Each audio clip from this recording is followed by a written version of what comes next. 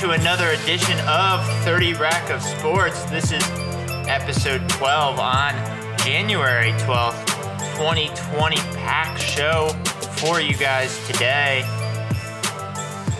Running the show today, I'm Greg, as usual. Running the captain's chair. Next, on my left, wait till I introduce you. On my left is a man who thinks rotten milk makes good headgear as he roots on his cheese heads in the divisional round. Zach, how's it going? Good. I'm excited. I'm excited for the game. You know, it's nice for one of us to have a team in the playoffs still. So what's that like? It's amazing. And on my right, on the ones and twos, a man so excited about some recent Cincinnati signings that he's considering getting a Japanese visa for himself. Josh, how's it going? You said you had a good intro for me. I was wondering where you're going to go with it. That was pretty good, though. I'm very excited about all the signings. We have now 2 Japanese stars in Cincinnati now. After having none, in 1 week we get 2. So that's going to be quite the culture shock from anybody from Japan to come to Cincinnati. I don't know why. Well, yeah, we'll get to some news later, but to recap from our last show, Shogo getting signed by the Reds. Last team to sign a Japanese international, and he said that was one of the things that drew him to Cincinnati, was that they had never signed anyone from Japan. So I guess that's one way to do things. But to get us set for the show today, obviously tons of news in Ohio, a little bit of breaking news coming up here shortly, as well as talking Cavs, all things college basketball around the state of Ohio, and then also talking a little bit of puck and some MLS signings and super draft. Also talking about a fun little Cavs basketball challenge that I participated a little bit in this weekend that we'll get into in our segments. And then also discuss Wild Card Weekend, the hot stove, and a little national championship that's coming up tomorrow that I'm sure Zach will be on the edge of his seat watching. So should be a good one here today, but as we do every week on 30 Rack of Sports, to get through this show and to get through a week of sports in Ohio, we're going to need a beer. Josh, it was your week this week. What are we drinking today? Well, Zach, last week he did he had his hometown brewery, Brewery 33 from Logan, Ohio. So I was going to do a brewery from my hometown, which incidentally is also your hometown, Greg. Well, and we didn't have any breweries in our hometown a couple years ago. Now we have like all 3 of or them. 4, yeah. So this is from Sonder Brewing in Mason, Ohio. Cato. It is a version of their Kolsch. This is their coffee Kolsch, though. Their Kolsch is fantastic, but this coffee Kolsch even better, I think. So don't want to actually you, but I told you this was coming. Actually, not pronounced Kolsch, pronounced Kelsch. Kelsch, excuse me. Because it's from Cologne, which is pronounced Köln in Germany. If any of you have taken any German classes, which I'm sure both of you have, nope, the O umlaut, you pronounce like your mouth makes the O, and then you say E, so Kölsch. So it's Kelsch is how you pronounce it. Huh. All right. Learn something. Learn something new every German day. every day. I mean, I guess. Sorry to also the how they pronounce their dishwasher is automatic dishwasher, so it's Geschirrspülautomaten. So there you go. Second thing you learn in German today. Wow. But this isn't a German podcast. This is an Ohio sports podcast. So Josh, hit that music.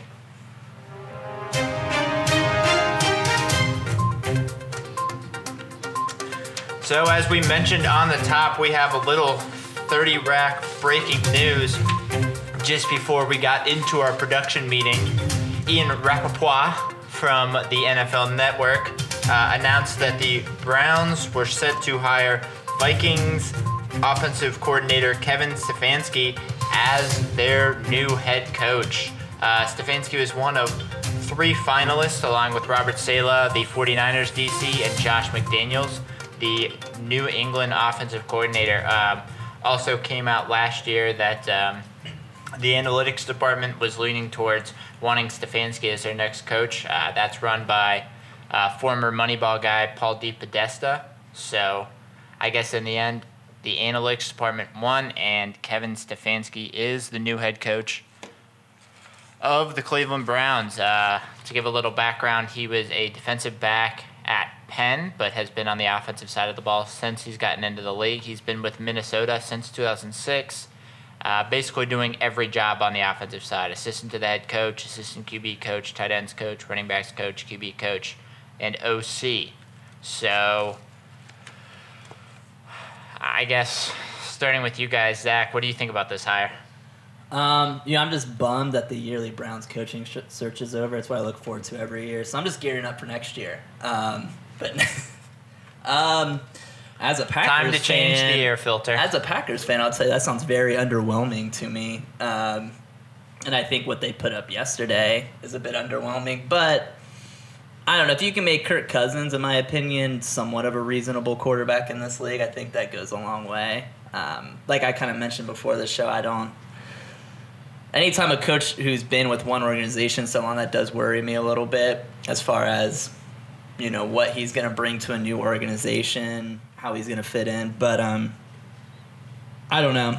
I guess I'm surprised. I thought they were going to go with McDaniels, but who knows what he requested out of that. Yeah, it seemed like he was kind of coming in with a whole list of demands, and it was also looking like, because actually when I had prepped for the show yesterday, I had all these, hey, these are all the coaching interviews that they've done. This is, they might name the head coach today, but they had interviewed a bunch of GMs to kind of go along with some of the coaching candidates that they had. But some guys from New England they were kind of interviewing based on, I believe, what McDaniels wanted. Maybe there were some issues there, and for whatever reason, maybe analytics, maybe just everyone thought he was the best guy for the job. Stefanski comes out with the job. Just to give a little background, as you said, the Vikings offense in 2019, middle of the pack in yards per game, 16th, 23rd in pass yards per game, 6th in rushing, and 8th in scoring. The Browns were basically 22nd in everything except for rushing. They were 12th. So, basically an improvement based on what they had, but still not exactly one of those offensive wizards that would blow you away. And I know Diggs had some injuries this year and was in and out, and who knows his effectiveness. Thielen was in and out. Thielen, I know, but they have weapons there in Minnesota, and I felt like, that was a team, as a Packers fan, I was the most worried about, and I felt like kind of on the offensive end, they really, they'd have a couple games there where they would just blow people out, but otherwise it was pretty underwhelming performance all around. I didn't think they really brought anything very creative to the offensive side of the ball, kind of a stagnant style offense. So, but how much of that is him, and I think you trust the analytics guys. They must have seen something in what he brought to the table. Yeah, the one thing that I would probably say is going into this, I said I wanted a real head coach who would, maybe lead some discipline. Obviously, penalties were up, and there was some other garbage that went on. So a little bit disappointed in that. Hopefully, he can actually run as a head coach and maybe find someone to really call plays so he's not kind of in over his head, because that's my first big worry. But also, I think looking at it, last year, Kirk Cousins is a pretty mediocre quarterback. So I will say that. But the one thing that I think he was able to do that I'm hopeful for is he had two good wide receivers, and obviously the Browns have Landry and Beckham, and he was able to get them both involved. And then also was very much, we're going to run the ball. And I think running the ball was the Browns' biggest strength last year, and I think when they got away from it sometimes and became a little pass-happy, they got in trouble. So having a guy who likes to run the ball when you have a backfield that is, Nick Chubb and Kareem Hunt could be very effective for the offense. So I'm sure over the coming days, and obviously it was just announced before the show, so we don't know what we're looking at as far as OC, DC, or even GM. So will be kind of interesting here to see how the whole Browns top line kind of molds in these next coming weeks. Well, and I think this is a big reset for the Browns from what they tried to accomplish, and kind of got caught up in the whole Kitchens-Dorsey, which they've now, corrected that whole thing and are now they're also trying to get back former VP of player personnel, Andrew Berry, who's now with the Eagles. So I think they're trying to go back to plan A from a couple of years. ago, which I think is the best move right now. Yeah, and I know Andrew Barry was one of the guys that they were interviewing, and they said he was kind of with Stefanski because he was in Philly, but I guess it had some contacts with Stefanski somewhere along the line. So at least a good idea. The one thing that I'm at least happy about, at least from what it seems like, is they're trying to get a GM and the coach that are at least kind of the same way of thinking. Mm-hmm. And I think at times, especially, I mean, over the course of God knows how many head coaches and GMs, there have been a lot of times where they've kind of been thinking different, and, so that's really affected them on the field. So good to see that they at least sort of what it looks like have a plan. But the one thing that I know is if I get my hopes up, I'm going to be severely disappointed. And I think that's the one thing that Browns fans can hang their hats on, is that they weren't really super excited about this hire, which means it might be a good hire. Right. Yeah. Never know. I think the biggest thing is to be the coordinators. Who does he bring in with him? Does he bring somebody with head coaching experience into the room? Yeah, and also what he does as far as like play calling, to see if he does like just a defensive guy that basically takes over the entire side of the ball and calls plays, or if he actually has someone that calls the plays. But we'll keep you updated as the weeks progress and as this coaching staff starts to fill out. In Ohio, we're starting to get into our best season of the year when it comes to football, draft season. So we will be sure to get into that soon after we start to wrap up, the rest of the NFL playoffs. Moving on to actually staying up in Cleveland, we're going to go to the Cavs.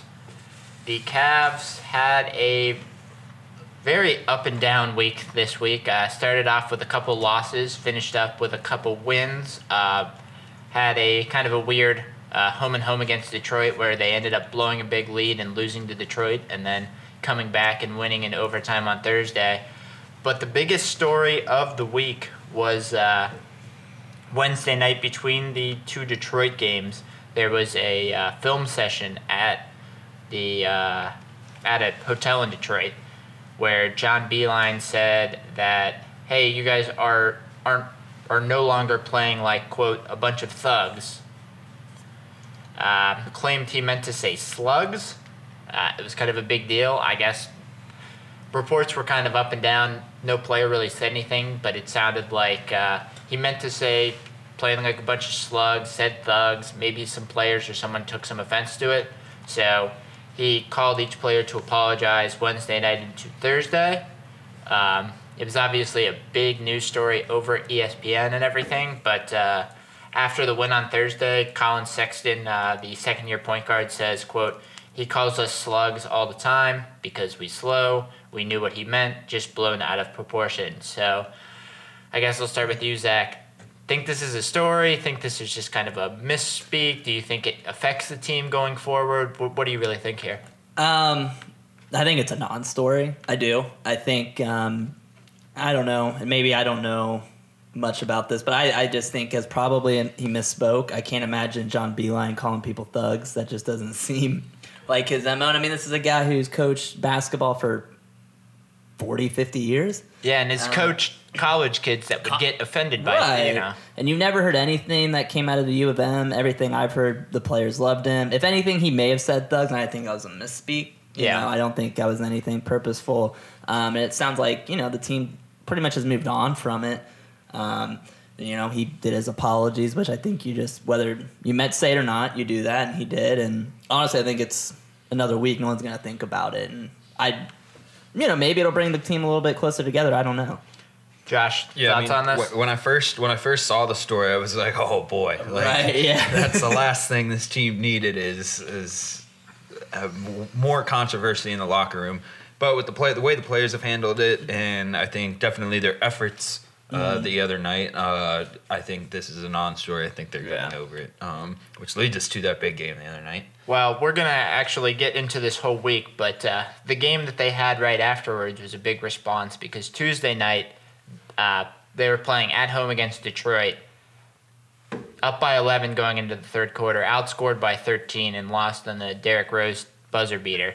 Kind of coming back together after those, Beilein comments and kind of, melding as a team. We're down by 11 at halftime, came back to win in overtime. on Thursday, Tristan Thompson actually had a career-high 35 points and 14 rebounds. So the team really rallied together and were able to figure it out. And then last night, a huge win over the 2 seed in the West, Denver Nuggets. Sexton had 25 points. Love had 19 and 15. Osman had 11 and 12. Just really big game altogether. Ended up beating Denver 111-103. And it was a game where they were up big, kind of got tired, in the altitude up there. Denver got back into the game, but were able to close it out. And it's, the Cavs have had a lot of headline grabs the last few weeks with the Love thing and now the Slugs thing. But it seems like, some of the young guys are starting to figure it out. Darius Garland, who's the young point guard, only played like 5 games at Vandy, had 15 assists in the last 2 games, and he's only been averaging like 3 this year. So a lot of good movement from the Cavs, and hopefully, some of these things are something to bring them together. And obviously, none of us thought they were going to be a good team this year. I think the over-under was like 24 wins. Yeah. But they're at 11 wins, or they're at 13 wins right now, so maybe something to show that they're at least a feisty team that can get some wins. I mean, I think it goes. This, what we saw Thursday and throughout the rest of the week from them shows it was, the Beeline thing's blown out of proportion. Honestly, it's probably one guy got offended. That's what this stuff always is. That's one guy, and then everybody else is like, who cares? But I think, I don't know, if I was a Cavs fan right now, I'd be pleasantly, pretty happy with what John Beeline's done. There's been some ups and downs, and obviously some headlines that you don't like to see, but I think that's not surprising considering it's a first-time NBA job for him, and just it's a different media pressure involved with that. But I think based on the roster and what he's done, I think it seems like they play with some energy, and at times can be pretty fun. There's going to be the ups and downs, and that's what I think. I think they're a team that's streaky because they're young. They kind of come up and down. In the Minnesota game on Sunday, they were down by a bunch, came back. Dante Exum, who's missed the last 2 games because of an illness, had like 25 points in a quarter, or 25 points in the second half, just went off. He was the guy that they got in the trade for Jordan Clarkson. So they have a lot of young pieces with some potential. And I think if they can just figure it, take this year to figure it out, they'll probably get a decent lottery pick next year.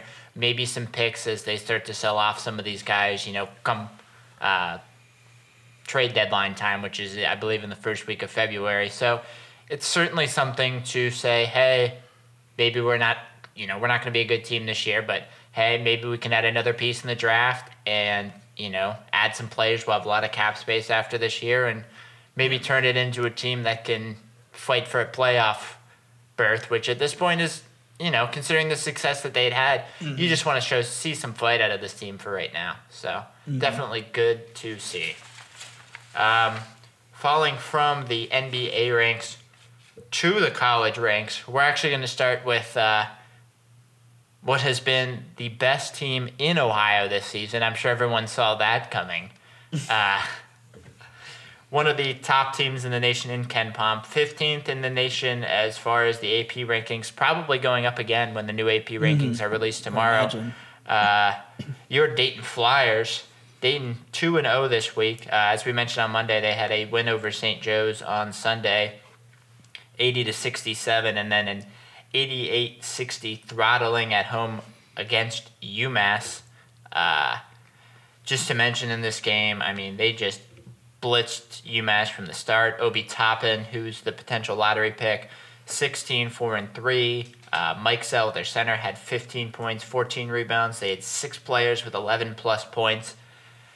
This game was never close, and Obi Toppin had a thunderous dunk. So I guess, I mean, there's not a whole lot of questions to be asked here of this team. They look like a surefire tournament team, but there is one question because there is a little breaking news because Obi Toppin did leave the game with a sprained ankle. And as of when we're recording on Sunday afternoon, there is no timeline for that. They've got VCU on Tuesday, so it is just a sprained ankle, and he was smiling and everything, but he did not play the last couple minutes of that game. Well, so, I only watched pretty early in that game. So, I think you saw what should be highlighted in this game is not just the offense from Dayton, but their defense as well. I mean, they held UMass to 26% shooting in the first half. 48% in the second half, and they had 12 steals, which outweighs their turnovers, their 11 turnovers.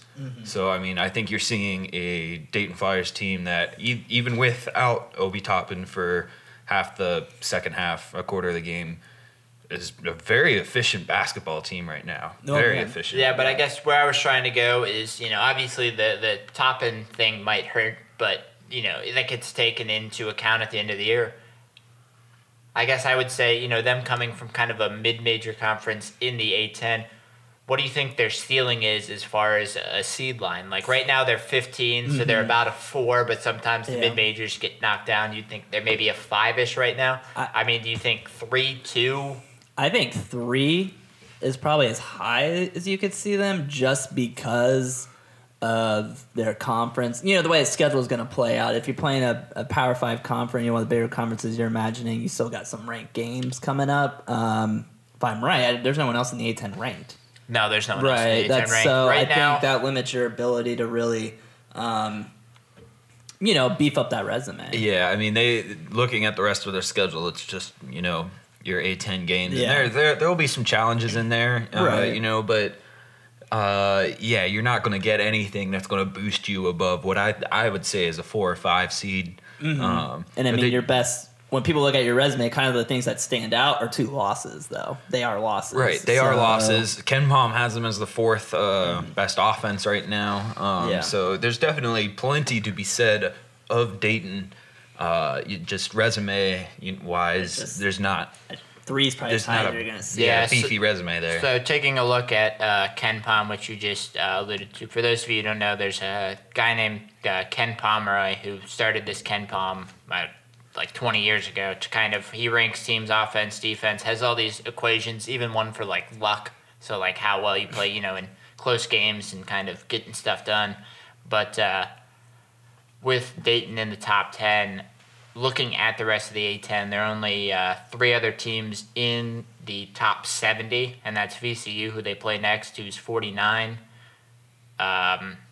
Duquesne, who's 65, and Rhode Island, who is 69. So not a whole lot of room for quality wins. I know there's a lot of, quad 1. There's a whole lot of numbers into all that stuff. So when you don't get a whole lot of chances to play top teams, that definitely affects your ability to be able to make your resume look stronger and kind of move up. So will be difficult for them to move up. But shifting gears from one of the hottest teams in Ohio to one of the coldest, the Ohio State Buckeyes finished off another 0-2 week, 4 losses straight, have not won yet in 2020 with losses at Maryland 67-55 and at Indiana 66-54. They now are 11-5, 1-4 in the Big Ten. Actually tied for last in the Big Ten with Northwestern. So taking a look at it, they're number 11 in the nation, but in the Big Ten they are tied for number 13. So if that shows you how it's kind of been a rough week, Zach, it pretty much looks like it's just the Wessons, maybe Charton and no one else. I mean, how do they kind of get out of this funk, Zach? Well, I mean, what they did well at the beginning of the year was, everybody, there was somebody every week or every game stepping up. Since Christmas break, and then they started off losing to Minnesota, nothing. I mean, it's basically like they're relying on the Wessons to score 30 and just hope some other guys can chip in. Kyle Young's been out. He finally played for the first time the other day, only 1 point, 23 minutes. Not surprising for someone who's been out for a couple of weeks. And he's kind of been their X factor early in the season. Yeah. You saw, I mean, I've watched some of Ohio State, but especially early in the year, he was the guy getting the offensive rebounds and kind of the guy that was going. So hopefully he'll get going maybe after getting a game back in, getting his body back used to that kind of physicality. I think right now they just need a W. I think right now there's, sometimes you're on those 4-game losing streaks, you start to think like, man, are we ever going to win?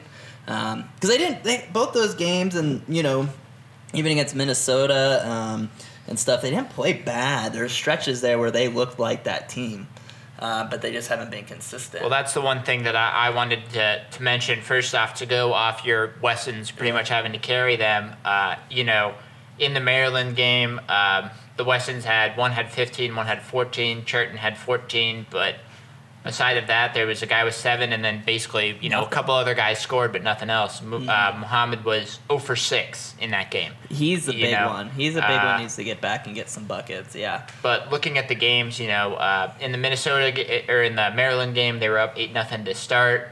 Let them go on a run against Indiana. They were down by 12 after 10 minutes, up by 3 at halftime, outscored by 15 in the second half.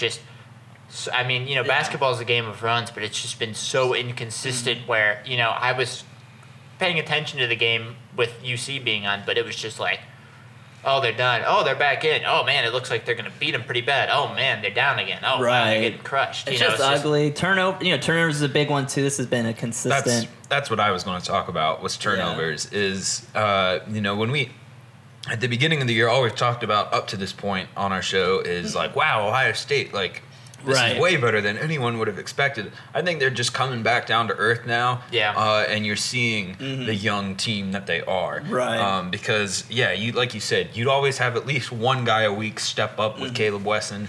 And now you're not really seeing that at all. And then what's crazy about this 4-game losing streak is that they've held each of those teams to under 70 points. The defense and the effort's there. That's not the problem.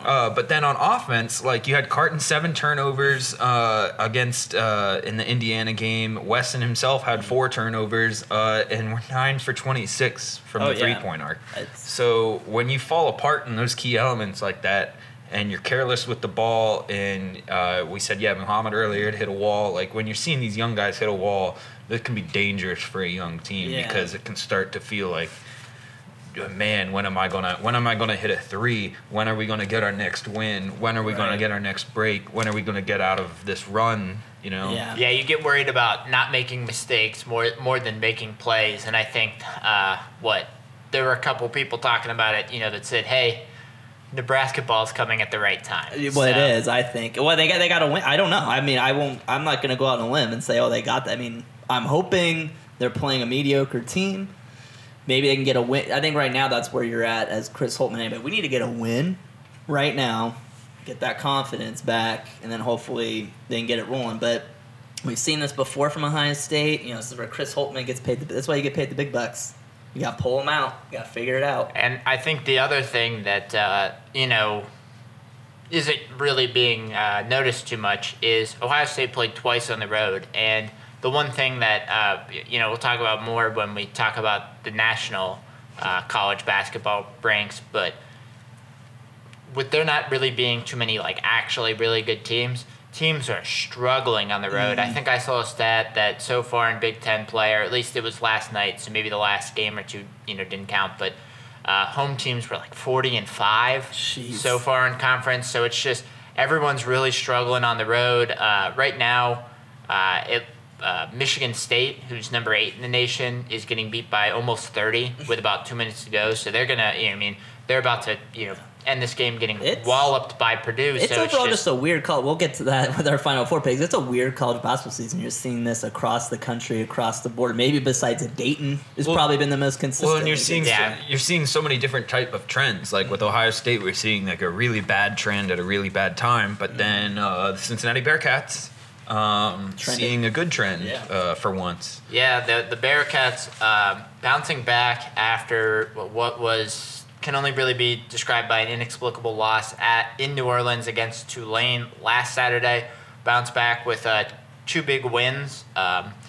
Beat Tulsa 75-44 during the week, and then won yesterday at UCF 68-54 for their first road win of the year. So now they're 10-6, 3-1 in the AAC right now.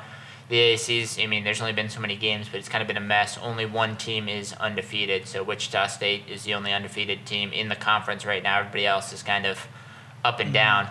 But UC, trying to put together a full game, have shown flashes of being a great team. The Tulsa game, they were up 26-22 at halftime. Outscored Tulsa 49-22 in the second half. So certainly some, ability to grow once again against UCF, down 29-26 at halftime, outscored them 42-25 in the second half.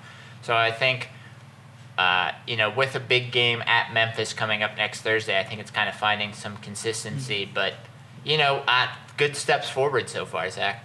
Yeah, I think so. 3-1 in conference. I know we talked about, again, I think maybe they're starting to turn a corner. You see this with, first-year head coaches. Sometimes it's a little, I think you see one of two things. I think you see, like, when Holtman's first year when Ohio State got off to that crazy start, faded. You see that, or then you kind of see the opposite, where it's kind of bumpy, as it was, and then you start seeing the team come together. I think maybe we're seeing that with UC right now. And I think different guys like Vogt, he was a transfer, right, from NK? Yeah. So, he's leading the way with 13.5. He's been fantastic. And he's very a guy consistent, who 10 to 15 points. Came in knowing the system, which I think helped big time. Vogt has been unbelievable. He's been one of those guys, he averaged, I believe, 1 point his freshman year, 4 his sophomore year. So far, coming into conference play, he was like 8 for 10, 8 for 10, 9 for 11 from the floor. I think he was only 6 for 10 from the floor in the game today. So the game yesterday. So definitely good to see. I think the other two things that you can notice, one, starting to see a healthy Jaron Cumberland. Had 22 in the game against Tulsa. Him and Javian just got hot from 3 and started to blow them out. But then also, as you said, as the team starts to meld, you start to find some things that work. And they were talking about it a lot during the UCF game, finding things that work for the player and the coach. Last year in the Cronin system, there wasn't really a whole lot of offense to be found, but Jaron kind of had the ball in his hands and had to make something happen.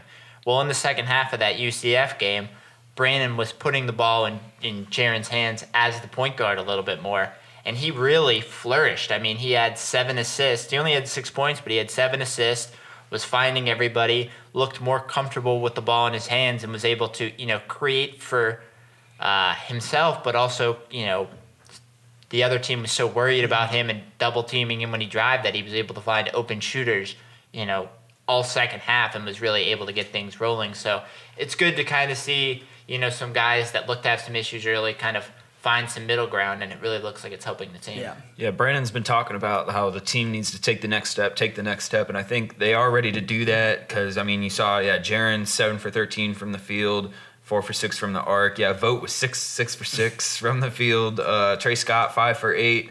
Javian was 6-11, 4 for 9 from the arc. I also, by the way, love this starting lineup from Brandon of Scott, Vogt, Cumberland, Williams, Adams, Woods.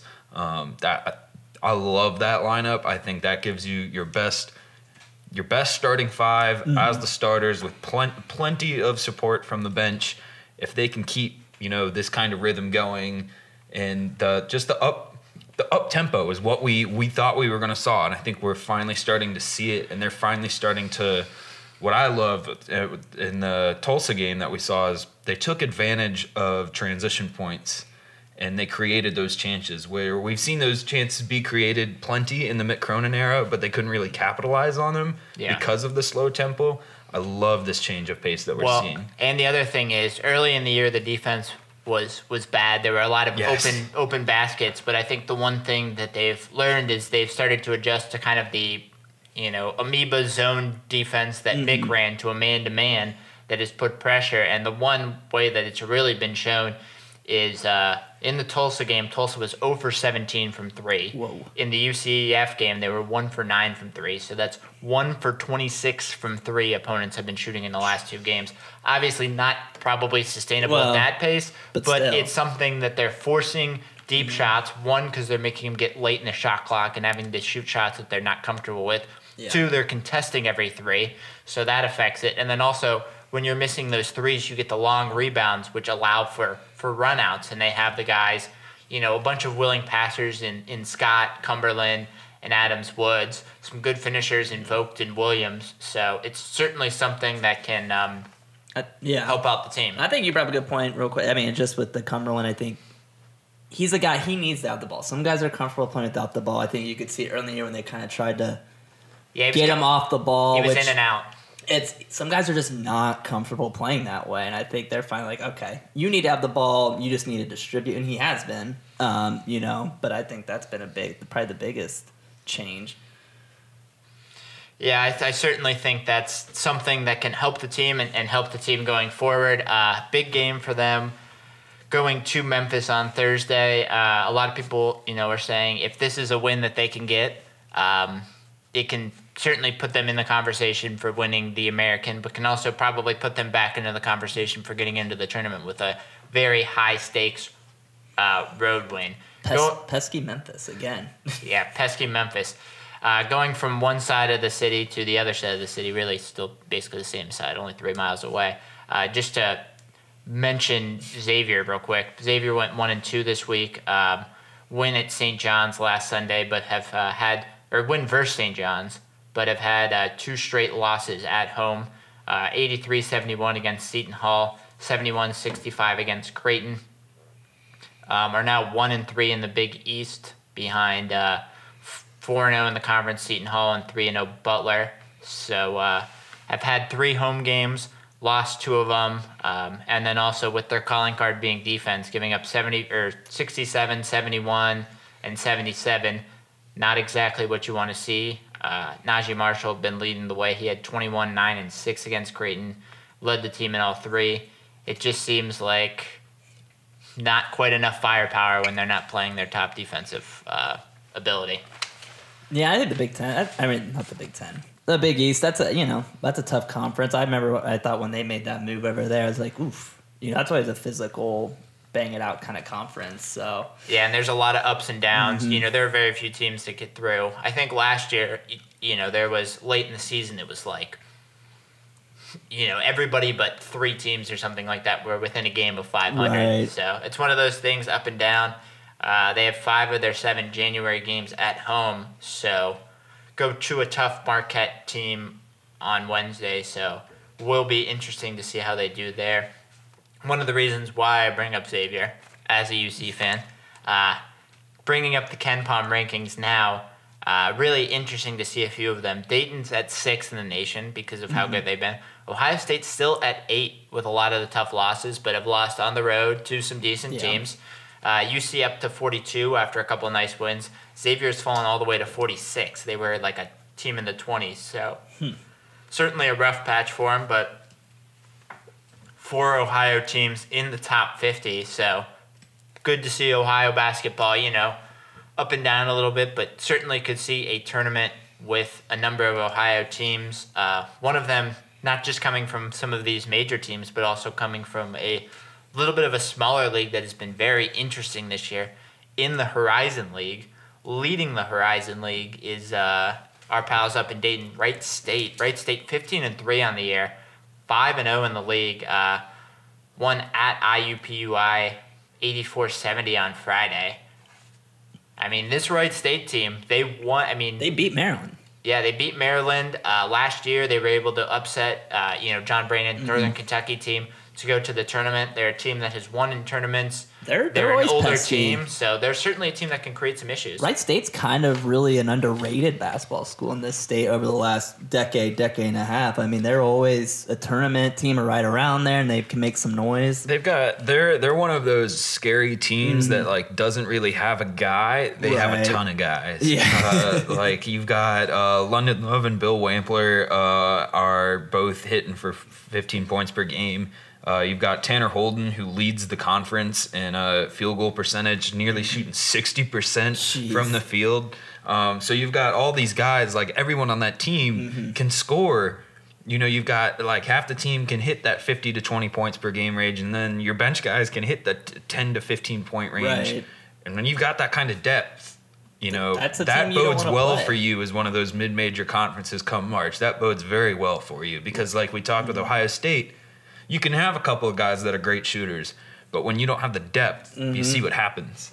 Oh, definitely. Yeah, that wears on you, and I think, I always said mid-major schools are scary to me, especially the good ones like Wright State when you have multiple guys and they can shoot these 30-footers. Those are the kind of teams where good night, you can knock out the Duke. Right. Or some of these teams that strictly rely on 1 or 2 guys and they just dribble drive. They have 4 guys that are shooting 40+% from 3. They also play later today, 4:12 p.m. for whatever reason, at University of Illinois Chicago. So, I mean, they're a team that has, they're only 3 losses, one against a good Kent State team that's, near the top of the MAC. There's certainly a team that, could beat anyone on a good night. They're only 3 losses coming, by 2 points or in overtime. So, though they haven't played, too much of the top competition, they're certainly a team that's older, can shoot well, plays decent defense, and they're a team that, you've seen it a lot in recent years, and probably will see it more with as many kind of fluky good teams as there's been this year. If you don't bring it as I would assume being the Horizon probably have 13 or something, 13, 14 seed. Right. If you're a 3 or 4 seed that does not bring it, and Wright State gets hot, you could get upset very quickly. It's going to be an interesting. I'm excited for this March. This whole basketball season's weird, and you just feel like we're gonna have like a 14 seed in the Final Four or something. I feel like it's one of those kind of years. Last week we did the MAC kind of roundup, and there's still like who knows what could happen between Kent State, Ball State, Akron. There, even OU's playing pretty good ball. Even OU, and now in Wright State Wright State. Now in the Horizon you've got Wright State, and then you've also got YSU is hanging in there. Yeah, Youngstown. The Penguins. The Fighting Trestles. They're led by Darius, I hope I'm saying this correctly, Kizuberry, 15.3 points per game. So they're one of those teams that a good defensive team doesn't have quite the depth, I don't think, that the Wright State does. But still hanging in there conference-wise. Yeah, and I think the one team that may be a little under the radar, obviously most people aren't following too closely into Horizon League, but Cleveland State is 7-11, but 3-2 in the conference, tied for third with UW, Milwaukee, and NKU. Did lose to Oakland by 13 on Saturday, but the big thing about Cleveland State, you think 7-11, 3-2, that's pretty mediocre. Well, they had a pretty rough offseason where they had a bunch of players have some issues with their old coach who was fired in June. A bunch of players transferred. Only 4 players remained from last year's roster, and they were pretty bad last year, 10-21, 5-13 in conference. But to have a new coach in June, Coach Dennis Gates, come in, get, basically 8 new players onto this team, and some of their leading scorers like Popovic and whatnot had transferred. And to be able to have a team that's, gotten some wins and looks to be a competitive team in the conference is certainly a salute to him, and just being able to, kind of figure it out with a team that's full of, transfers and some guys that were recruited late. So maybe not a team that you'll see in March, but certainly a shout out to Cleveland State to kind of, figuring it out and keeping things afloat. And it's all about winning for these kind of schools. It's all about winning their conference. That's how they get in. So Cleveland State's only 2 games back out of the conference. They're getting killed on the road. They have a 1-7 record on the road, and that comes with that's just adversity upon adversity piling on you there. So I think, and that's something that's fixable. But I really like Wright State. They're on an 8-game winning streak. They've been, like you said, last year knocked off the top teams. They've been there. Yeah. If the Penguins of Youngstown can stick around, then maybe we get ourselves a good conference championship game, and the Penguins sneak in there. But I like the Wright State Raiders. Oh yeah, Wright State. I think's got always cheering for the Fighting Trestles there. But we'd love to see a team named the Penguins. I'm sure when you're in those bracket pools, people just pick them to go to the Elite Eight because they have the cutest logo, little penguin with a little hat on. A little hat, and he's kind of looking angry, but you're just like, look at him. It's like a puppy that's growling at you. You're just like, oh. Yeah, exactly. But that kind of concludes our college basketball roundout. We will get back into the national game in our national segments, but from one round ball to another round ball, we kind of alluded to this at the beginning, mentioning Josh's interest in getting a Japanese visa. Going to soccer, FCC signed designated player Yuya Kubo, who is actually the first Japanese designated player in MLS history, is a Japan national does play on their national team. Signed from KAA Ghent, who is a Belgian team, also played on loan in Germany. A guy that has 86 goals and 23 assists in 303 games. So certainly a guy that can help out a team that's kind of trying to build their team from last year into a full MLS roster. Josh, what are your thoughts? Well, I still like revel in the fact that the Reds were the only team in Major League Baseball that never had a Japanese-born player. The Reds signed a Japanese player in Shogo Akiyama, and then in the same week, Yu Okubo gets signed by FC Cincinnati, and we've got 2 Japanese sports stars in Cincinnati now. I think that's awesome. That's pretty cool. But I'm very excited for Yu Okubo. He's definitely like a poaching type striker. So you're not going to see like any like, I'm not saying you're not going to, but it's unlikely that you'll see more like deep like rockets from him. More so you'll see more tactical in the box, corners, set and pieces, and that's that. I think it fits great with the style of play that FC Cincinnati is looking to build. That Dutch style of play, that possession style of play, I think could really bode well for him. So it's a great signing. It's definitely interesting now with the rumors going around that FC Cincinnati put in a 2.5 million euro bid for Gaston Pereiro. That would be that number 10 that FC Cincinnati has lacked pretty much forever. That creative guy that can kind of get into the box. For most of you that don't understand, the number 10 usually plays kind of behind the striker, kind of the guy to get the ball into the offensive zone, kind of create for your strikers or your wingers to be able to score your tactical goals. Center, attacking midfielder. FC Cincinnati has lacked that greatly. This is a huge. I only bring this up just to show that like they are trying. This is a huge pull because this is a guy that has interest from La Liga, Serie in Spain, Serie A in Italy, and he prefers to stay over there. But I mean, with this kind of a bid, 2.5 million, if that could even get worked up, you're looking at possibly a record transfer deal in MLS. So I don't think it'll happen, but they're definitely trying, and I definitely think, from going to record-breaking type of last place last year, you're definitely looking upward for this coming year. To explain it to, I know a lot about soccer, but for those listening who don't, is this being super aggressive? Is this unusual for like what you'd expect from FC Cincinnati? This rumored bid well, with the just 2.5? what they did with it's one of those things where they're kind of a middling team and they're kind of trying to take themselves over the edge. It's one of those things. Think about it like MLB when you don't have, you don't really have the salary cap. It's those guys kind of saying, hey, we're going to spend $50 million extra, on our salary this year because we're going to try to be better. One of those teams that kind of goes out like I would hate to say the Marlins because that didn't turn out, but the one year that they tried to sign Pujols and they signed Burley and Jose Reyes and everything. For the orange and blue, it's like they have like plenty of depth defensively and things. The goalkeepers will get sorted out and everything. But for years, it's like a baseball team that's had great pitching. No hitting, kind of. Now I think you might finally. They're really pushing hard to create some offense. Yeah, so they're trying. They're trying to sign the.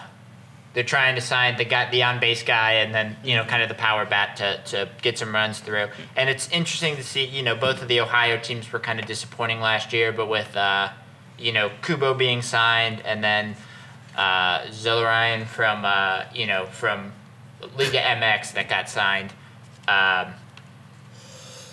for like $8 million will be good to see. Both Ohio teams kind of move forward. So that was kind of FC Cincinnati's. They did pick up a young guy from. I'm blanking on it now, but for their super draft, and then the Columbus Ray Ortiz from Portland. Yes, thank you. The Ray Ortiz from Portland, and then the Columbus Crew. For their super draft pick, they got San Diego's Miguel Berry. What the hell's a super draft? Who's All-American? Basically, for whatever to explain this to someone that doesn't really know, exactly. Basically, for whatever reason they call it a super draft. Basically, it's just college. It's just a draft. It's just a college entry draft. draft. But the one thing, there's like a regular draft, and there's like you probably won't see these guys on the field for at least a couple years. So I think the one thing is with maybe it's just to say that tell a difference. In the last so many years, there have been so many expansion drafts because they've been expanding that the super draft's kind of a different But it's one of those things that also kind of like the NHL or like the MLB where they draft these guys and then they'll do what's called loaning. So they'll basically, hey, for so much money, we'll let our top pick play for a guy in the USL or something like that to kind of be able to play because he's not good enough to be on the top team now, but, play, get his skills together and then come back and play. So usually like even the top pick from FC Cincinnati last year, went to Charlotte or something like that in the USL to kind of hone his skills. So not something that you really see too much of coming up. Other quick crew news, the U.S. men's national team has a new general manager, someone that Ohio is very familiar with, someone that everyone in American soccer should be very familiar with, definitely in MLS. He is Brian McBride. He is the new general manager of the United States men's national team. Mr. Crew himself. Yeah, Mr. Crew himself. Mr. Brian McBride was the first overall draft pick in MLS history. In 1996, the Columbus Crew drafted Brian McBride with the first overall pick in the inaugural MLS draft. That was 1996. McBride scored 62 goals in 161 appearances for the Crew over 8 seasons. He also had 30 goals over 95 appearances with U.S. men's national team. So he will be the new general manager for the men's national team. They begin camp this week in Florida. They friendly coming up February 1st against Costa Rica. That'll be a midday game. Also, just to mention kind of McBride, also a guy that has some international experience, like you said, playing for the U.S., also played for both Everton and Fulham in the Premier League. So not just a guy good enough to play in the U.S., a guy good enough to play at one of the top leagues in the world. So certainly has a worldly view of soccer, whether it be here or across the pond. Great hire by the men's national team. Will be great. One of their few. Has a great, idea for talent. Yeah, the U.S. staying around here. There were some possibilities of them going to Qatar for some friendlies against Red Bull Salzburg and whatnot, but with some of the unrest in that part of the world, have kind of put that off for now. But certainly with a team that's trying to put their best foot forward to, make it to that 2022 World Cup after the embarrassment that was 2018. Oh, good to see him coming through. Former Crew head coach Greg Berhalter at the helm there, and then former Crew star Brian McBride leading. So a lot of Crew influence on that team. Hopefully that leads to some success for the Crew. All right, well, wrapping up with the news, we go from, we stay in Columbus and go from soccer to hockey. Zach's two favorite sports. Red line, blue line, red line, blue line. Icing. The Blue Jackets just finished up a West Coast trip. They finished up 3-1 on the trip. Started off with wins in Los Angeles and Anaheim, 4-2 and 4-3. A tough loss at San Jose on Thursday, and then a 3-0 win in Las Vegas on Saturday. Obviously, very difficult to play in Las Vegas because you get the Las Vegas flu when you go out there. Interesting story from that 3-0 win in Las Vegas. First career shutout for Elvis Merzlikins. He was kind of doing the, instead of someone doing an Elvis impersonation, he was doing the Marc-Andre Fleury impersonation. 27 saves. First career shutout, even did the little bit of the guitar celebration afterwards. So certainly good for him. The Jackets have now taken points in 15 of their last 17 games. Both games that they lost in regulation to San Jose, who they don't play anymore this year. And currently tied with Philly for the second wild card spot with 52 points. Jackets look like a team after losing so many players in free agency, after starting off so slow. Looked like a team that was going to sell off at the trade deadline, wasn't going to sniff the playoffs, but now they're in the second wild card spot. Josh, do you think this is something that can continue? In theory, yeah, because that's what's strange to me is like in theory it should all work out just fine because you're going, if anything, to be gaining players with you got 10 guys injured right now. So, in theory, the healthier you get, the better you get. I don't know. So I I would not be surprised if the Blue Jackets hung in there for the final playoff spot. I don't think they make it out of the first round of the playoffs, though. But I think that'd be a huge accomplishment with the cards you were dealt at the beginning of the season. Yeah, and if you look at them last year, I mean, they finished off last year when they went for it as one of the wild card teams. Had to play the top team in the league, and beat them, in a sweep. So anything's possible once you get in, but certainly a good step in the right direction. One of the things that you Are you all right, guy? Yeah, are you all right? You're like slowly dying over here. I'm slowly dying over here. All these Ohio sports are killing me from the inside. Apparently. But the one thing to notice about the Jackets, a lot of young guys, could be a thought of hungry dogs run faster. These young guys want to stay up. They don't want to go back to Cleveland. They want to be in the Jackets' plans for the future. So it's a lot of these young guys, Garbakov and whatnot, really working their butts off to try to stay on this team. So it will be interesting. We'll keep you updated. Zach will be sitting center ice pretty much every game to watch the Jackets. Fill you guys in. Filling us in. Was on the edge of his seat for that entire game in Vegas. You have no idea. Last night. All right, that wraps up our Ohio sports as we move into some segments. I think it's a segment, right? Well, it's much more than just a segment. That's it's true. the segment. It's gluttony. So, as we mentioned in our Ohio news, we had the Cavs beat Denver 111-103. In 2011, there was a challenge started called the #MeVsNuggets Challenge in Cleveland, and it was basically when the Cavs play the Nuggets, the goal is to try to eat more Nuggets than the Nuggets score points. There were 2 attempts last night by @Reflog, the guy who started the Browns winless parade around Cleveland.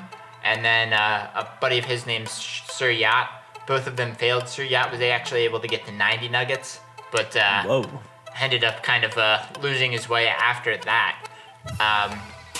Winners of this include @MindOfQuinn and @IamBlakeLopez1. Mind of Quinn, known as Joe Quinn, actually won last year in a 113-108 win by the Cavs over the Nuggets. Joe finished with 111 Nuggets, which is an unbelievable feat. Diabetes. That's disgusting. Think about it, from tip to end of the game, so roughly about 2.5 hours. Yeah. Have to eat more than 108 Nuggets. For those of you that might have been following @30Rack Podcast on Facebook and Twitter, saw that probably the best of the podcast, myself, @It'sGrogMuller, did a first quarter test, ended up beating the Nuggets in the first quarter 30-18, actually ate as much Nuggets as the Nuggets scored points for about a quarter and a half. Do not think I could keep it up for a whole game. Guys, what are your thoughts on this amazing, fantastic The challenge? Cavs tweeted out that the Nuggets only needed had less than a 20 piece in the first quarter though. So I think you got some easy competition there. They're leaning. They leaned right into it. First of all, I'm disappointed that you're such a quitter, Greg, and didn't even go balls to the There's walls. still with another this game in one. March. Okay, Dude, just go get your stomach pump afterwards. Yeah, Jesus. I need you guys to buy me some nugs. Are you a real I fan, feel you know? uncomfortable buying 100 Is there nugs. anything more American than how much food can I stuff in my fat fucking face for 2.5 hours and see, while watching sports? There's nothing more American than that, so I'm all for it. That is very American. That's fun times in Cleveland again. But Gotta eat your sorrows. we were gonna discuss like which Ohio sports figure could actually pull this off, weren't we? Yeah, Yeah. but before we do that, the next Cavs Nuggets game is actually March 7th of this year. Cavs @Nuggets, When- 7:30 p.m. I mean, what is that, March? What is March? It's a Saturday. Ooh, a Saturday. Guys, any interest in me versus I'll Nuggets? tell you what, we're gonna order 300 chicken nuggets, and the three of us will sit here, we'll live stream it, and we'll see who wins. This is pure bragging rights. Pure bragging rights. The winner gets to pick the beer for a month straight. All right, I'm in. All right. Josh, you in? Yeah, I'm in. Okay. All right. Me versus Nuggets. 30 Rack of Sports. See us on March I will not eat for a whole week. 7th. Yeah, I'll have to figure out how to. There have been some rumblings that for the March edition, world record holder in the Nathan's Hot Dog eating championship, Joey Chestnut, might be involved in the competition. Ooh. So will be interesting. Keep up with us at 30 Rack Podcast on Facebook and Twitter. But to go to the segment that you alluded to, me versus Nuggets, probably have to eat between 100 and 120 nuggets. Coming from Ohio sports, my first thought was which Cavs player, but I think even expanding it to all of Ohio sports, Zach, which Ohio sports athlete do you think would have the best shot to win this challenge? Mr. Pancake himself, Orlando Pace. No, nobody. That would be number one. I think He's an a offensive big line's got to be man. one. He's a big man. Big man. I mean, I would, yeah, no doubt. I'd put $1 million on that. It has to be an athlete. Or just anybody. Fine, anybody. I thought it was an Ohio sports figure because I was gonna go that dude from that Cleveland Browns dude from Hard Knocks. Bob Wiley. Yes. I was gonna go with Bob Wiley. You could go with Bob Wiley. That's fine. That's Ohio sports. I can definitely fit 100 nuggets in there. Go for it. So Were you going to feed them to him? sure. Yeah, You said I could fit 100. Sure. Yeah, I'll help the guy out. I would pay to see that. I would love to. You know what? Hey, someone get his contact info. Get him down here. I'll go up there. We'll just have I'll him lay feed on nuggets. Greg's couch, and you'll just Yeah, slowly sure. open your mouth and Yeah. just drop them in. Yep. So I'm gonna Very go. I'm gonna go sensual. again with a lineman. Not to say if I had to pick probably someone on the Cavs, it would probably be Ante Zizic. He's probably the biggest one, but I don't think really any of them would have too much of a chance. Tractor Trailer, Robert Trailer, Oh, that's a R.I.P. good one, But yeah. he's a guy that could certainly have an opportunity. He was a Cav in the early 2000s. But if I had to go with a current sports person in Ohio, I would actually go to Cincinnati and the Bengals. Defensive tackle for the Bengals, Andrew Billings, weighs in at 311 pounds. There is no way that guy is only 311 pounds. Guy is a big boy, probably He is a big boy. 340, probably eats 110 nuggets before a game anyways. I think it would just be a small meal for him. He'd probably want some fries with it too. Dude is a massive human Orlando being. Pace was 325 playing with. So be sure to tweet at us at 30 Rack Podcast on Facebook and Twitter. First off, who do you think would be the best challenger for the Me vs. Nuggets challenge out of Ohio sports? And two, do you think the three of us should do the Me vs. Nuggets challenge Saturday, March 7th? Would you watch that live stream? I won't I'm live stream totally the whole down for it. entire thing, but funny stuff. Just the fourth quarter One while of we're us on. vomiting and Oh gosh, whatnot. yeah, I'm gonna need to buy some more trash cans Get for some that. buckets. Alrighty. Moving back, before we start our national segment, we're gonna need another beer. Still thinking about Kevin Stefanski, how that's gonna work out for the Browns. As mentioned by Josh, we are drinking the Sonder Cato Coffee Kolsch, or Coffee Kelsch, as I alluded to earlier in the show. Moving on to any beer news. Josh, what are we looking at for beer news? Beer news this week comes to us from, I did mention this before, where we get our usually, not always, but we usually get our Ohio beer news from ohiocraftbeer.org. That's the Ohio Craft Brewers Association website. And they're changing up how they do their news blogs thing, and now where it was like kind of a bunch of things throughout Ohio, now it's focusing on like one thing more in depth.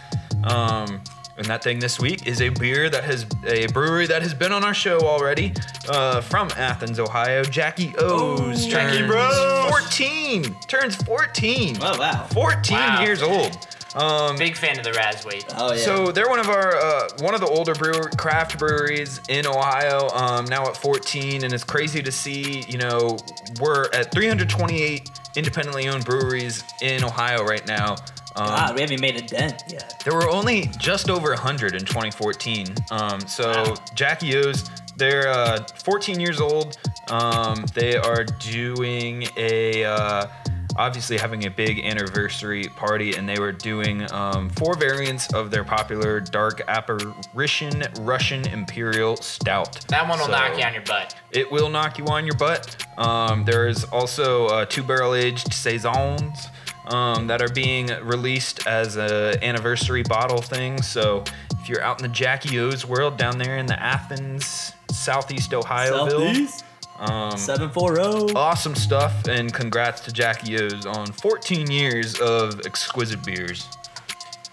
Also, coming up next week, as we mentioned earlier, Jungle Jim's doing their barrel-aged beer bash. Oh, yes. Always a fun time to go through. You get a little blast. You get to try out all the barrel-aged beer. It's not just, stouts and everything else. It's barrel-aged everything. There's some great beers. There's some terrible beers, but so many Ohio beers and so much beer to try. So I do want to say it real quick, because I was going to read what Sonder means. Sonder is the realization that each person has a unique story. That's at the top of each can. And then this is also at the top of each can. Oh, wow. Listen to the Sonder Stories podcast. So our first brewery that has a podcast that we're aware calling of. this out, that we're aware of. It's on the can. So This is very good, by the way. We haven't really mentioned how we taste it. I was going to mention it before I moved in. Shout out for first off Sonder, new brewery. One of the guys that worked at one of the local liquor stores in the area. He was a sommelier in one of the liquor stores. Ended up starting his own brewery. That is Sonder. It's just off 71. Right near the New Innovation Way exit. It's on, a tap house right behind P&G. They have a tap house. Yeah, they have a tap room. They have a nice little rented out area that serves food. Oh, nice. Some very good food. Amazing. Really? They had an Oktoberfest there earlier, which was great. Certainly worth trying out. And just to Big plans for expansion too. get some thoughts on the beer. It's really good. I'd never heard of it, honestly, before. I was kind of worried when I saw the coffee with kind of the lighter beer. I was worried that either the coffee was going to come up, too far over, going to taste like a stout, but it's nice and light, but it still has the same coffee taste that you expect. Certainly good. I've had a number of Sonder beers, have been there with it being, so close.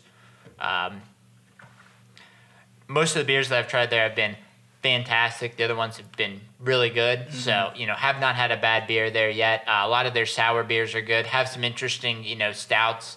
I've had some, They've got a milkshake variety that stouts, they do, which are weird. Not quite my style, but still pretty good. So, if you're in the area, if you just want to stop by for a beer or two, certainly worth trying out if you're in Southwest Ohio. I know it's a little bit north of the city, but really great brewery, great food. You love their chicken. I think their mac and cheese is also really good. Certainly worth a try. Alrighty, as we move on to national news, we're going to start off, obviously, with us recording on Sunday. We're not going to get all of it, but did have some wild card weekend, and certainly was it a wild weekend the divisional weekend, not the wild card weekend. Whew. But certainly a wild weekend. Oh, I in put wild divisional card weekend down. Who put that on the beat sheet?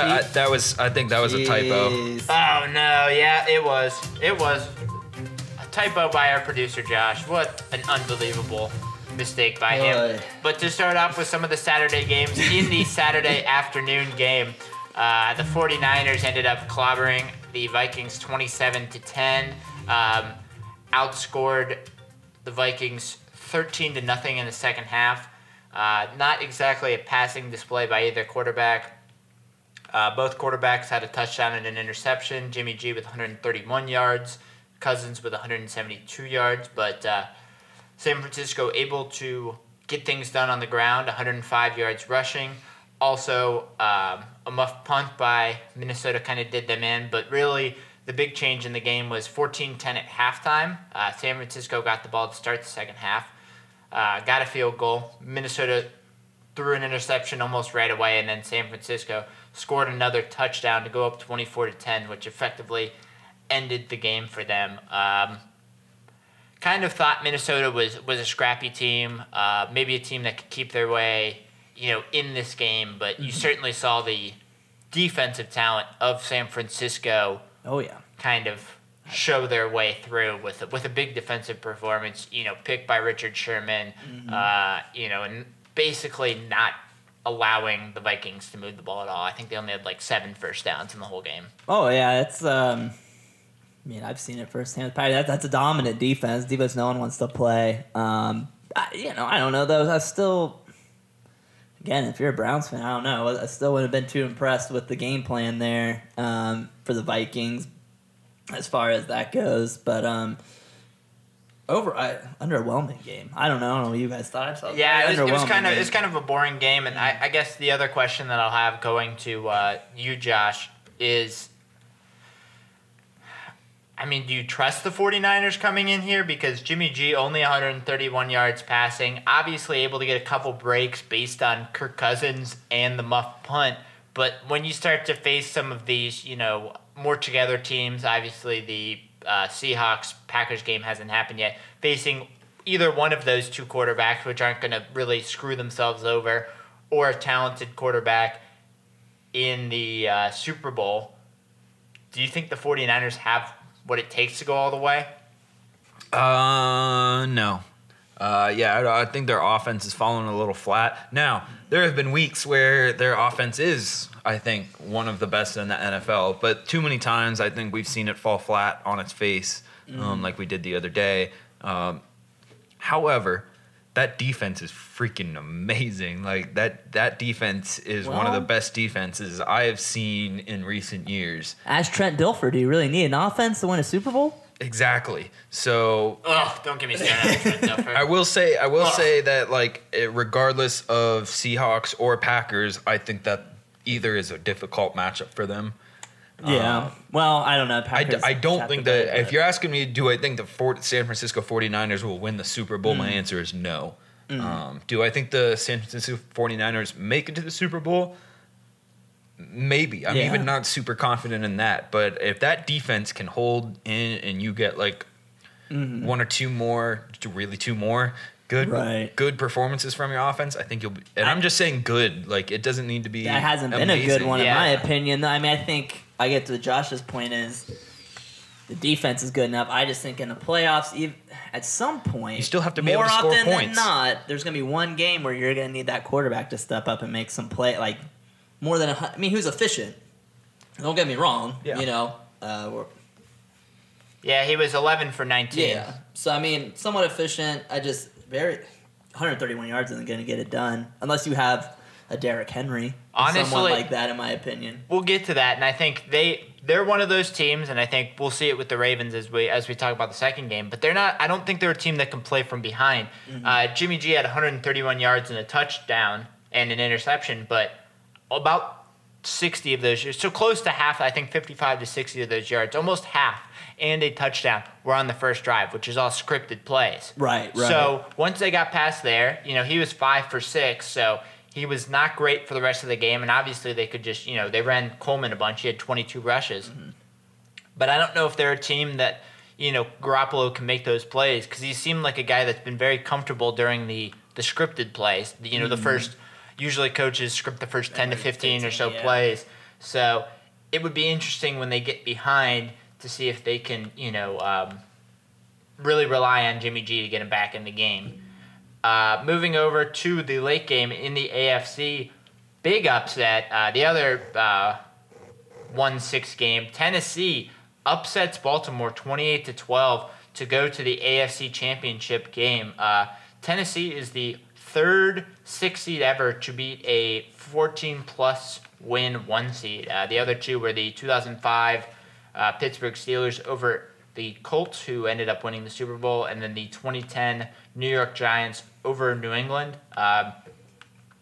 Tannehill, not a great game, but, basically did what he needed to. 7 for 14, 88 yards, 2 touchdowns. Besides the touchdowns, I feel like that would be like stats that I could go run out there. Derrick Henry, 30 rushes, 195 yards, and a touchdown pass on a little jump pass there. Lamar Jackson basically trying to do it all for Baltimore. 31 for 59, 365 yards, a touchdown, 2 picks, and then 20 rushes, 143 yards with a fumble lost. So 79 plays he was involved in. I mean, just a crazy game for both teams. Kind of the tail of the tape. Obviously, Tennessee 217 yards rushing. Tannehill hasn't really had to do too much. Only 160 passing yards in both playoff games combined, but that rushing attack has been stout. Dominant, scary, honestly. I mean, he's a big dude. He's a frightening fellow when he gets 4 yards, going. I don't know. I as soon as I saw the, if your quarterback's putting the ball up 60 times, you don't normally win those games. That's usually, I think, like you point out when we talked about before the show, Greg, you got behind early, and now you're throwing it up when you see a guy throwing it up that much. And the turnovers, and I think it shows that in today still, even with the dynamic talent as Lamar Jackson is, got to have some balance. Got to have some other guys be able to pick up the slack. Yeah, and Ingram was suffering with the calf injury. Only had 6 runs for 22 yards. But I think the big thing, the two big kind of points of this game, one in the first and third quarters, so kind of going into the game and the adjustments, Tennessee outscored Baltimore 21-0, and Baltimore had 2 interceptions, a fumble, and 2 turnovers on downs in those quarters.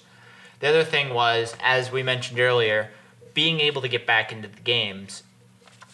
Baltimore has trailed by, going into that game, Baltimore had trailed by 10 points in only 2 games that year. They were 0-2 in those games. Mm-hmm. So when they get down, they're, unless Marquise Brown can get behind you or one of their quick wide receivers can get behind you, they're not really a team that's going to kill you. They're going to go to their tight ends. Mm-hmm. They're going to run the ball. They're going to try to get you down.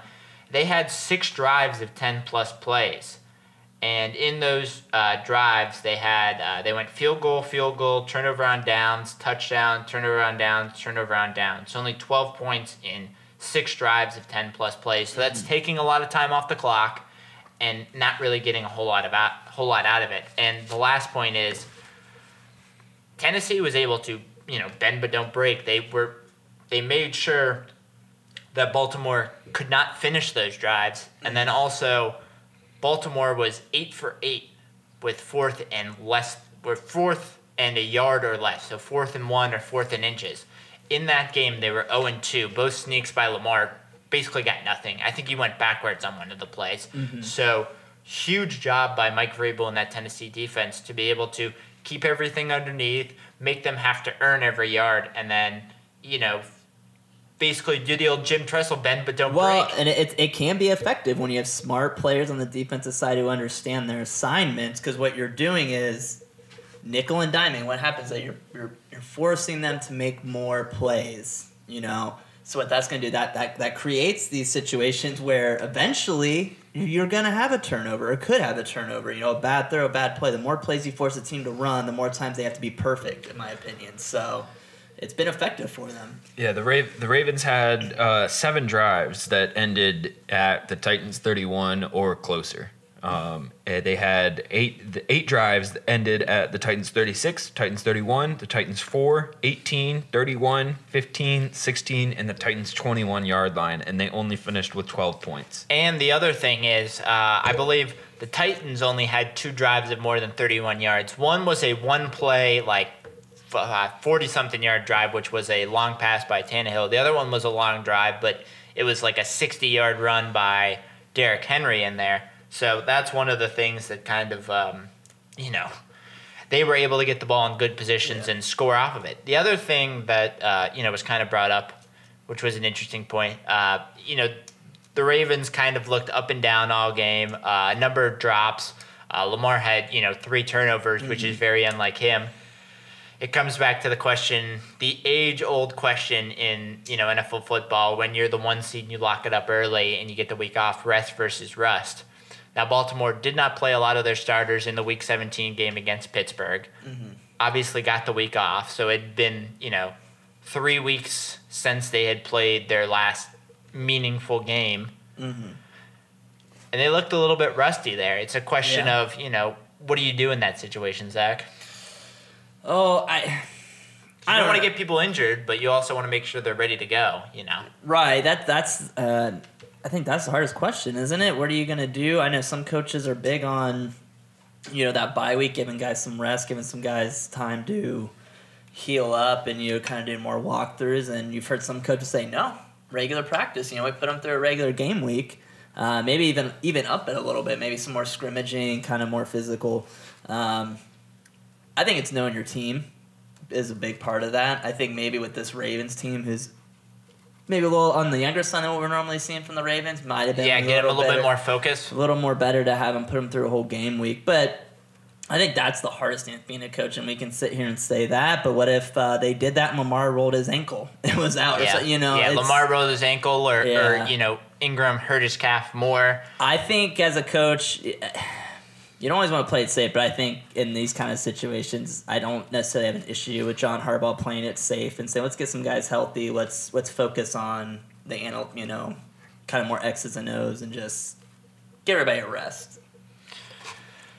Yeah, I think that's really important. And I guess to just go to the other two games, obviously for most of this, you will already be you already know what the scores of these last two games are by the time we put out the podcast. But just real quick, Zach, who do you think wins the games today? I got Kansas City and Green Bay. Josh? I've got Houston and Green Bay. Kansas City and Seattle. You traitor. Alrighty. Moving on to... just quickly touching on the national championship game. We've kind of beaten it into the ground, so we're just going to touch quickly on it. Obviously, big for the Bull Pick'em. Josh versus I. I have Clemson. Josh has LSU, but we're just going to mention some quick keys to the game. Zach, what do you think the keys to the game are for either team?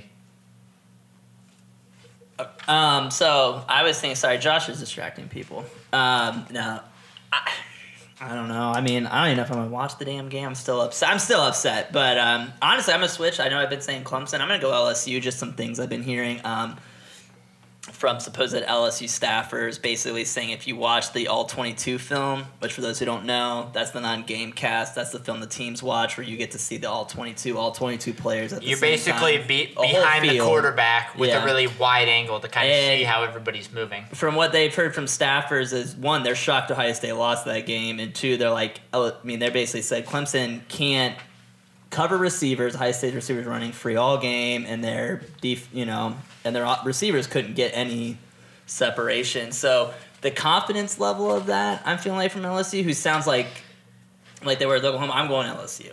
And I think the keys are going to be keep Burrow clean. If he has a pocket all night, they can put up That's exactly 60 why points, I think. That's exactly why I think LSU is going to win, is because I think Clemson's defense is extremely overrated. And yeah, I just feel like Burrow's going to have a clean pocket, and that man in a clean pocket is going to shred you. Right. So that man will shred you. I'm not going to say it's going to be a blowout. I think it's going to be. I think it's going to be super. I think it's going to be super fun. I think it's going to be a really high scoring shootout of a game, and I personally can't wait for it. I just can't. I can't get over it. Of course, having Clemson, I'm going to go with Clemson. I think my big keys to the game is obviously Clemson's played some inferior competition, but they do only give up 10 points a game, and they have shown a defense that can stop people. I think people are a little bit too high on LSU because they were able to shred a Big 12 defense. I mean, I agree. I think at the end of the day, yeah, those ACC defenses LSU are is tough, not going man. to. LSU is not going to be able to get the stops that they need. They've given up a ton of points to some bad offenses in Arkansas. Still gave up almost 30 points to Oklahoma. Have given up points to an Ole Miss offense, which is bad. Gave up 38 points to Texas, and I think it'll be one of those games where both teams will be able to go up and down the field, and one team will need to stop. And though you may trust Burrow, I think both quarterbacks are really good. I trust the Clemson defense, and I trust Brett Venables more than I trust the LSU offense. Also, Clemson's been there before. Clemson knows what they're doing. That's true. They've been That's very fair. prepared. If you watch last year's national championship, everybody was thinking Alabama, and they came up and they punched Alabama in the mouth right away. I'm taking Clemson, but I still think it's high scoring and close. I take Clemson 35-31. Ohio State lost this. They should still be now. They would have this wrapped up if they were playing LSU. Jesus. Fucking pissed still. Get over it. Alrighty. No, I'll never I get got over it. Get over Oh, it. that's different. Well, now that we're nice and riled up, we of course have our issues with the world of sports, Ohio sports, the world of sports. As we start our last part of the show, we're jeering, we're grumbling, we're zinging. We're gonna start off with Zach since he's the most fired up. Zach, who you zinging today? Thank you, Greggy. What? I thought we were going to do our mid-season Final Four. Oh, yeah, we're gonna touch on this real quick. Oh, we're gonna do our midseason Final Four picks. All right. Yeah, I thought we were doing our Final Four. Well, no, I'm we're skipping good. ahead here. Josh is trying to change the outlook of the show, so we're We've been actually going to take talking a step too back. long. I cut apparently. one thing. It was not this thing. Okay. Oh, sorry. Josh is trying to cut up the entire show. Doesn't like to listen to us talk. Well, It's because unbelievable. we were talking. We've been talking before the show the past couple weeks about how, and in the show a little last week about how you go down the college basketball AP top 25, and you're like, okay, Yeah. this team's been in. Like, there's no team that you're like, okay, this team's going to make a run in March. Oh, yeah. There are very few teams where you can have a confidence in college basketball there's right now. none. Yeah, and to just look at it right now, top 25 teams in action right now. Michigan State loses to Purdue by almost 30. Number 19 Michigan is about to lose to Minnesota on the road. And Wichita State's in a double overtime game against UConn in Connecticut. So it's one of those things. Who's going to be there at the end? Who's even going to get into the tournament? We're going to do our mid-season Final Four picks as this thing starts to roll into conference play. We'll start off with you, Zach. Zach, who are your 4 teams that you see kind of figuring it out? After hours of research and watching film, that's not true. But I'm going to stick with Ohio State. 2 weeks ago, I made a bold prediction. I'm a man of my word. I'm going to stick with it. I'm going to go Ohio State. Then I'm going to go Kansas just because it's Kansas, and they always seem to get, like, a favorable... You know, there's no team I can think of who always gets, like, the most favorable... I'll let you know when you get over to me. But I have regional, one. I sorry, have one. who gets a more favorable region than Kansas. They'll be there somehow. Auburn just seems like a sexy pick to me, even though they haven't really played anybody. Yeah, undefeated, though. 1 to 2 They are undefeated undefeated, teams. so they should get something for that. And then I like Mark Few and Gonzaga. All right, Josh, kicking over to you. I think Gonzaga gets bounced pretty quickly. Whoa. Oh, hot take. Yeah, Gonzaga's just I've never, be it as it may, that Thinking they have of like scores. 2012 Gonzaga. Yeah, they have plenty scores. They're one of the hottest offenses out there right now. But I don't really, I don't think they play anyone really. Whoa. I mean, when you How compare dare when you you compare to some of these strength knock of the schedules whack. out there, I will knock it. My Final Four, midseason Final Four, in no particular order, is Duke, Kansas, Butler, and Zach's not going to like this. And this could be dead in the water after today. Michigan State. I like where Michigan State's at. Really, they're- right this second, you Not, like where not they're right sitting. now. Not right this second. As they're getting murdered by Purdue. They're getting painted by... Coming into this Purdue. game, though, They already got murdered. It's over. They were number 1 offense in Ken Palm, so I like them.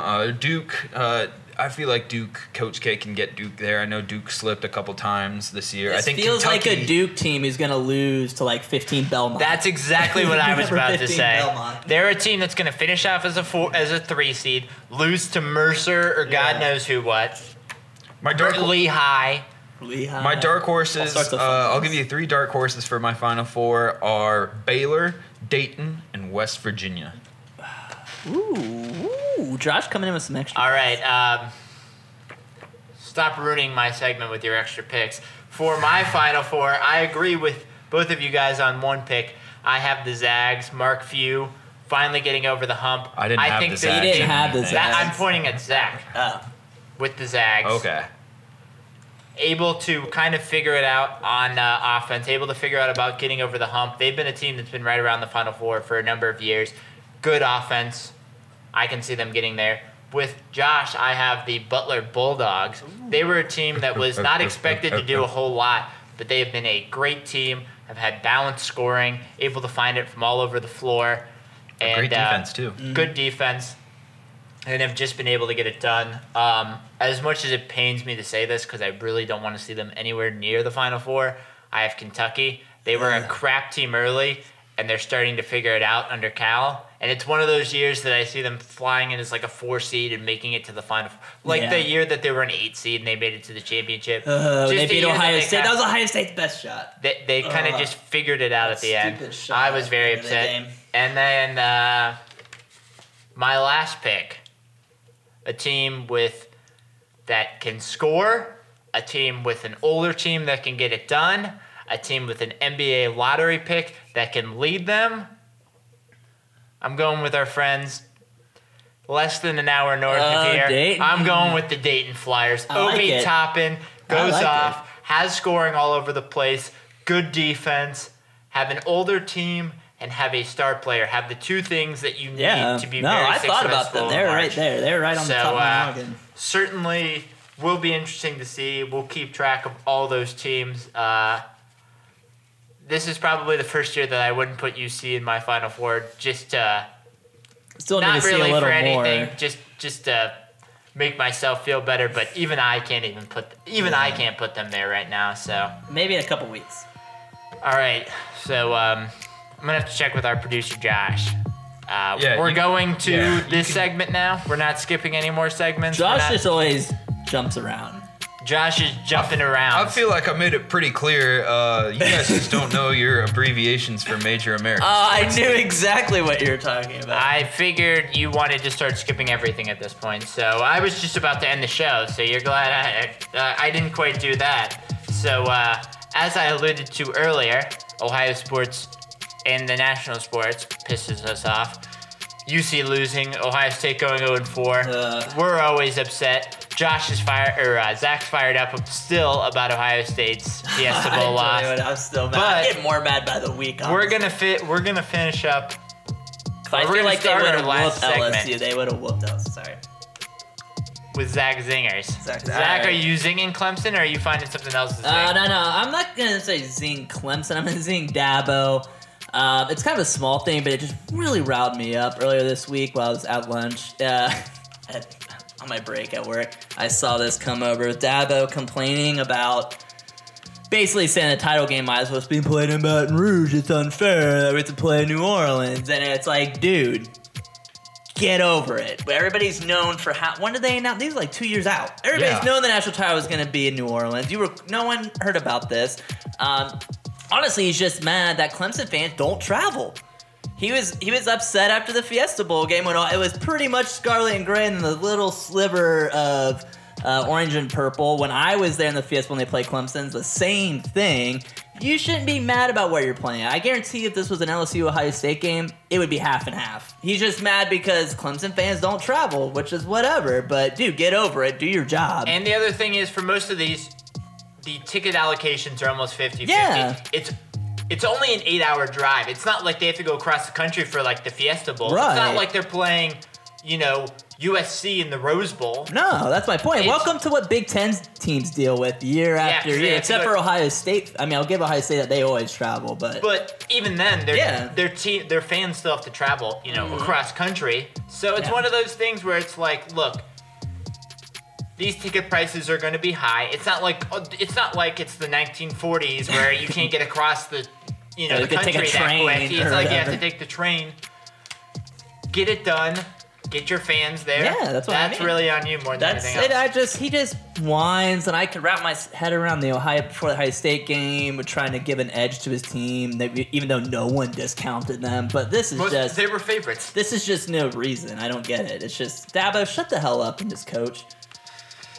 Alrighty, Josh, who are you jeering this week? This week I am jeering one of Ohio's biggest critics, This guy can never let Ohio out of his mind for some reason. And Baker Mayfield. He's always on Baker Mayfield, which fair a little bit. Hey, Cowherd hates the Midwest. He sure doesn't like Ohio sports. I am talking about former ESPN pundit, now Fox Sports pundit. I don't even know where to find him on the radio anymore. Leader of the herd, Colin Cowherd. Colin Cowherd is and first off, I just have never been a big fan of Colin Cowherd. I actually like his show. I do like it. And he's not a big fan of Ohio sports. No, he's not. I respect it, but everyone's entitled to their own opinion. But when your opinion has been wrong for 3 straight weeks, that's when things get interesting. Colin Cowherd is 0-10 over the last 3 weeks for his, whatever he calls it, the heater, the Blazing 5 or whatever. 5, yeah. Is that good? 0 for 10 is pretty bad. That's just NFL picks, and I guess there was technically one push in there because he did take the spread for a San Francisco game 2 weeks ago. Yeah, that's an out. So whatever. Oh, sorry, 09-1. That's a lot better. Yeah. But I always just find it weird when national pundits or I'm doing air quotes experts go that badly. They always do that. See, but the thing is, Cowherd has been so bad that on ESPN, the Dan Le Batard show, we'll have celebrity prognosticators, which are basically just random celebrities. Ice Cube. Some don't even watch football. Right. And they'll have them pick and try to beat. And they had guys like Carrot Top, who beat Cowherd 6 weeks straight. Yeah, So I'm it just shows having that a bad these experts weekend. are not experts. I'm having a bad weekend right now, but it's not anywhere makes near one of that us. bad. So Anybody who watches sports, you should at least be able to go 3-7, maybe Right. 4-8. Or you should be able to hit 4-6. at least one of the games Oh yeah. on NFL playoff weekend, and this man has missed for 3 weeks now. Terrible. Just terrible. Terrible. Greggy, what's your grumpy? All right. It's Greg's He's got gonna a make grumpy in his diaper. Well, speaking of someone who has a real grumpy in his diaper, Kevin Love. should be Kevin Love. I got him last week. You did. But it is golfer Patrick Reed, whose attorneys sent a cease and desist to golf commentator Brandel Chamblee for calling him a cheater. Now, for those of you who don't follow golf, especially off-season golf, too closely, in the, I believe it was the Hero World Challenge, Patrick Reed was penalized 2 strokes for basically taking practice swings and improving the lie of his ball in the sand. So he's basically moving the ball, and it got caught on camera. So he cheated. He's a cheater. He's had some issues with some of this crap in the past, and also had some, issues with him just being a giant dick to other golfers in the media. So, you know what? He cheated. He's a cheater. If you're that soft to the point where someone can't call you a cheater after you cheated, then get over it. There are so many sporting people that have been, known for certain things. They did one thing and they're known for it. NBA players all the time, you throw a punch, you're known for that. Draymond Green's known as the kicking the balls guy because he did that once or twice. It's just how it is. Yeah. You know how you don't get labeled as a cheater? You don't cheat. It's not that hard. And you know what? In one of those sports like golf, where people are known as soft and not athletes, pulling this crap, not great. Brooks Koepka, whatever about golf. Decent look for it. Him whining, being a cheater, and whining about getting called a cheater, get over it. What was the name of the golf commentator? Brandel Chamblee. Which God, is the is most there golf ever a name name ever. that screams white privilege? I love it. That's the most golf commentator. And name that's the ever. other thing. It's not like you're going after some you're going after Brandel Chamblee. And I'm sure he's calling it for not being in the spirit of the game.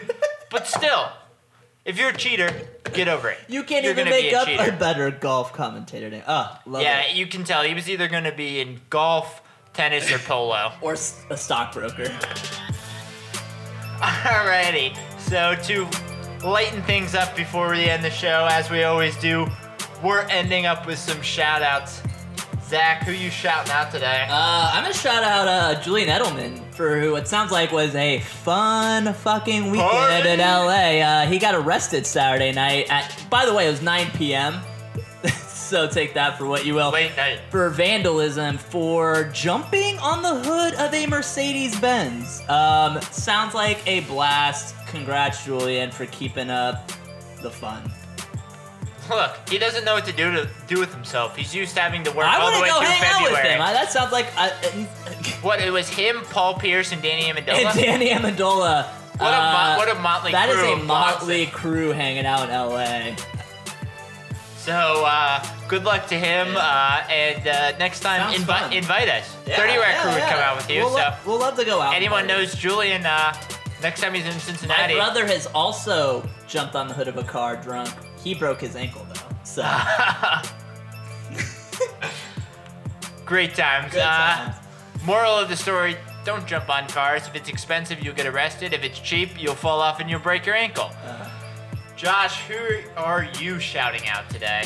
I'm shouting out Cincinnati sports front offices for actually trying. Whoa, that's a first. Yeah, Mike Brown? it is a first. Not Mike Brown. Not the Bengals. You don't really have to try to make this pick. Don't fuck that up. But no, I'm talking about the Reds and FC Cincinnati. People who have said in the past that we're going to try harder, and they actually are trying harder. So I don't care what the outcomes are. I just appreciate that we're trying harder. That's my shout out. Finally, shouting out for me, I am shouting out Coach John Brannon of the UC Bearcats.